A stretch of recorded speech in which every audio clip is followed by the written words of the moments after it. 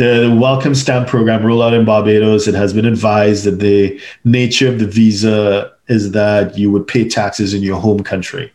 How does that work with a 183-day rule?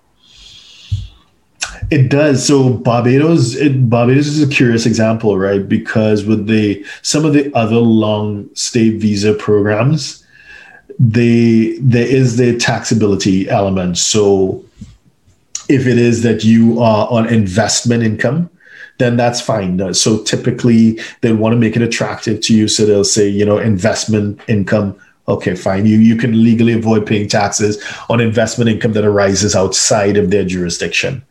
But for a jurisdiction like Barbados to say, well, not just your investment income, but all of your income, you can work remotely, can work online, and it's all tax free. That is unusual in the whole landscape.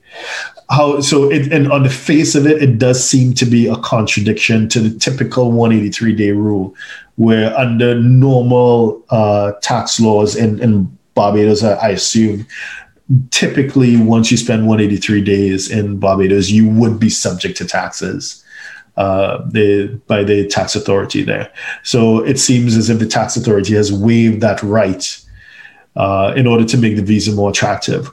Now, that has implications to that visa holder in the sense of where is their country of origin.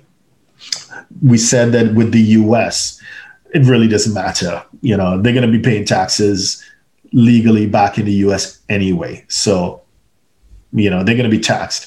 For certain European countries and for the kinds of countries, so I'm including Canada, I'm including Australia and New Zealand, their tax authorities they need to be careful here, the tax authorities may take the view that moving to Barbados for a year does not relieve them of the obligation to pay taxes back in their country of origin.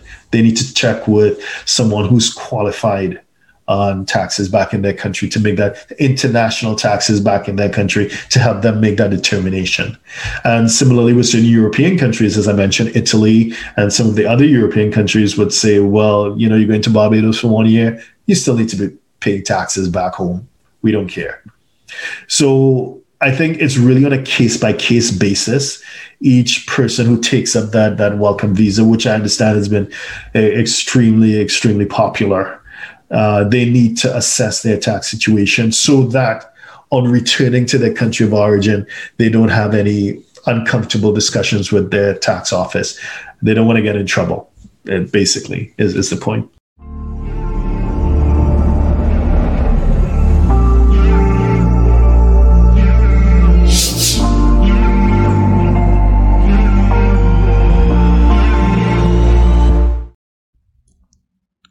Please subscribe, like, share, and comment below. Our books and upcoming events are available at htj.tax.